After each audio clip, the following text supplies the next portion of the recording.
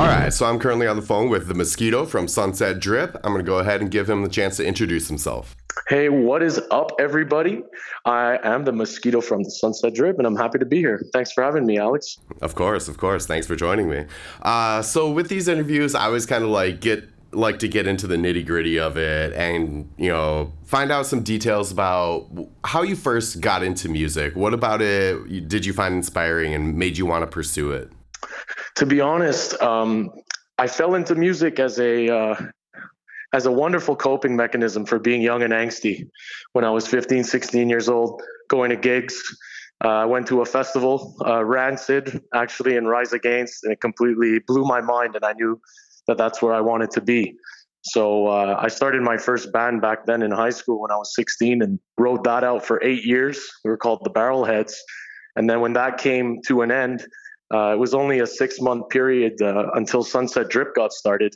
But going to shows over the years and spending time in the nightlife and learning how to write and express myself through that medium, I think was a healthy outlet for me. Okay, so do you focus mainly on vocals and lyrics, or what is your overall contribution to your projects?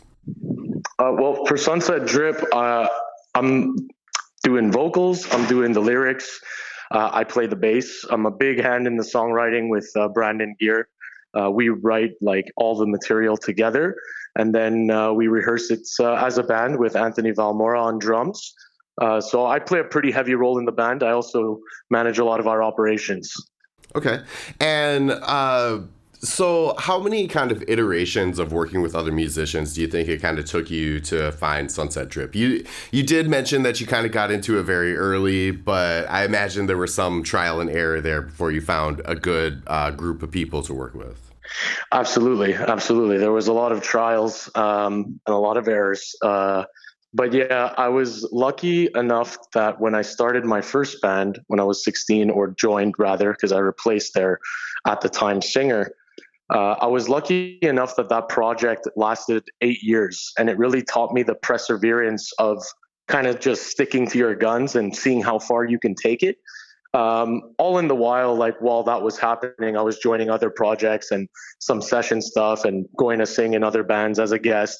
But like all the bands that I've been in that I've committed myself to, I think we're really based off the idea of perseverance and seeing how far that we can take it as a group and learning how to work as a team, because I think that's one of the hardest things about being in a band, especially one it's aiming at being around for a long time, is you got to really learn to become a family, go through the good and the bad, and get back to practice and understand what's important as a unit. Sure, absolutely. You're definitely not wrong on that one. It can be very difficult to keep people together for, a committed project. 100%. It's probably one of the hardest aspects about being in a band, including like putting up with, people's personalities and flaws and what are people good at. Hello? You still there? I'm so sorry. I muted the microphone by accident. That's okay. What was the last thing I said?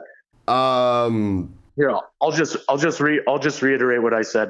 I said basically that the hardest part, I think, in the band is dealing with people's, flaws and what they're good at, and seeing what people are able to, what position they should be put in how they work in the band in order to have a very effective process to the whole thing and create a sense of community to it, because it has to be fun. It's a lot of work, but it has to be fun. Absolutely. So you kind of mentioned that you've been doing Sunset Drip for a while. Have you guys already been putting out albums and doing tours? I know right now you said you're at a show that you're getting ready for, but What's kind of the background of the project? So Sunset Drip has been a very, very active project from the beginning. We started in 2018. We were putting together our first record by 2019. Our first single came out in October 2019. And then we were going to put the record out in the summer of 2020 when the world came to a halt. Mm-hmm. So unfortunately, we kind of got hit on pause a little bit there. But we continued to meet up. We continued to practice. We refined the album. So we have an album that was released June 2021 called Bad Driver, which is our debut.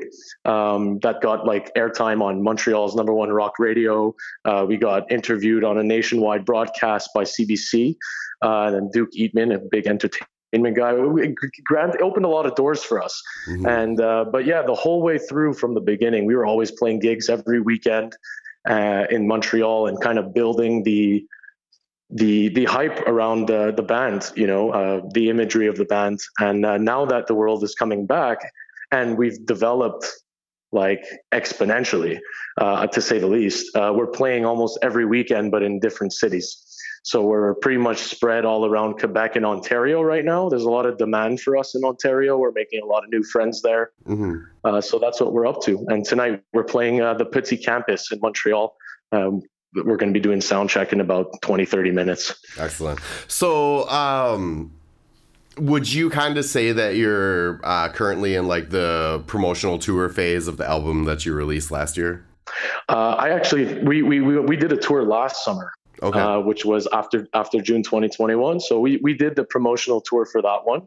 And I think now we're kind of heading into the next phase of things, which is, now that places are opening up again, and it's easier and more accessible for people to come out, we're kind of just reestablishing a presence in our hometown and cities with demand for us. Mm-hmm. And in May, we're going to be going to a cottage up in the woods.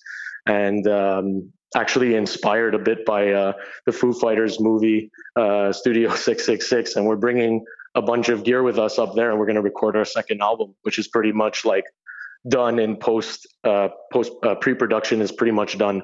So we're just going to go in there and bang it out. Awesome. That's kind of what I was going to lead into. What are your next projects? You mentioned some pre-production is already done, so I imagine you have some concepts and stuff ready for what you're going to be working on. Yeah, absolutely. We actually have a single called Ivory that's coming out of mastering this week. We're having a listening party on the weekend, next weekend. And from there, we have a 6-song EP, LP, a short LP that we're pretty much done writing, and we've done all the demos to them. So now it's just about sitting down with it and producing it on high quality gear. Sure. So I'm going to ask the same question twice, but for different purposes. So sure. Looking forward, what do you see for Sunset Drip? Where would you like to see that in 5-10 years? To be very honest, exponential growth is my very brief answer. We're a bloodthirsty band right now. Very hungry. We're trying to get in on a lot of festivals in Canada right now, and we're amping up so that next year we can get down to the US. So the next 5 years, in my opinion, is exponential growth. Meeting a lot of new people, putting out probably another 2 to 3 records, definitely. Maybe even more. Music videos, the whole 9 yards. We're going for it. We're going for gold. Awesome. And then the same question, but for you personally as a musician. For me personally as a musician, I'd say my aspiration is to kind of just push the project forward and to grow as a human being along with it. Learn with the process of how it grows. And expands, become a better musician. It's already been, night and day since I started, because I only started playing bass when I joined Sunset Drip. So that's 5 years ago. And from then to now, it's like playing every day really changes it, So another 5 years, I definitely see a big gear upgrade. We already have a lot of great gear, but I mean, you can never have enough. I'm sure any musician listening understands that. For sure, definitely. And, yeah, so just exponential growth, man. I want to be everywhere with the band, hopefully traveling and seeing the world and bringing joy to people after 2 long years of rough times for a lot of people.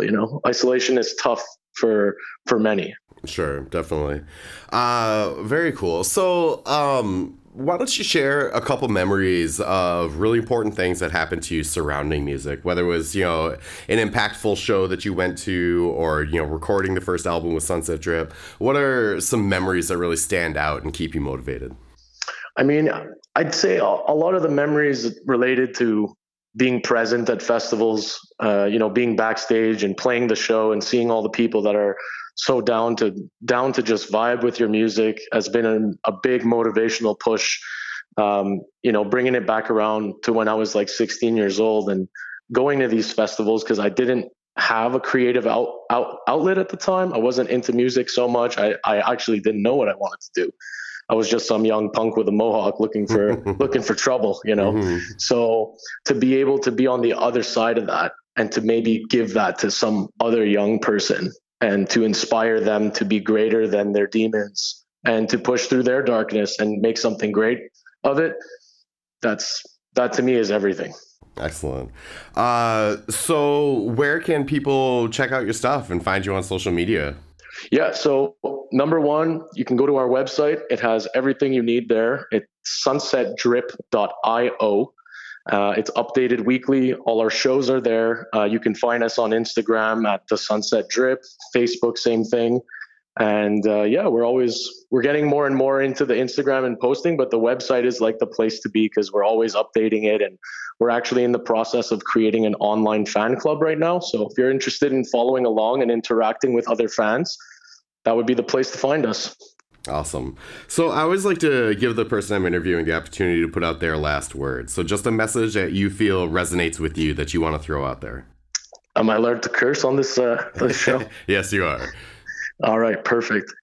Then what I'd like to say is stay true to yourself, stay true to your love for your dreams, your passions, and remember to rock and fucking roll.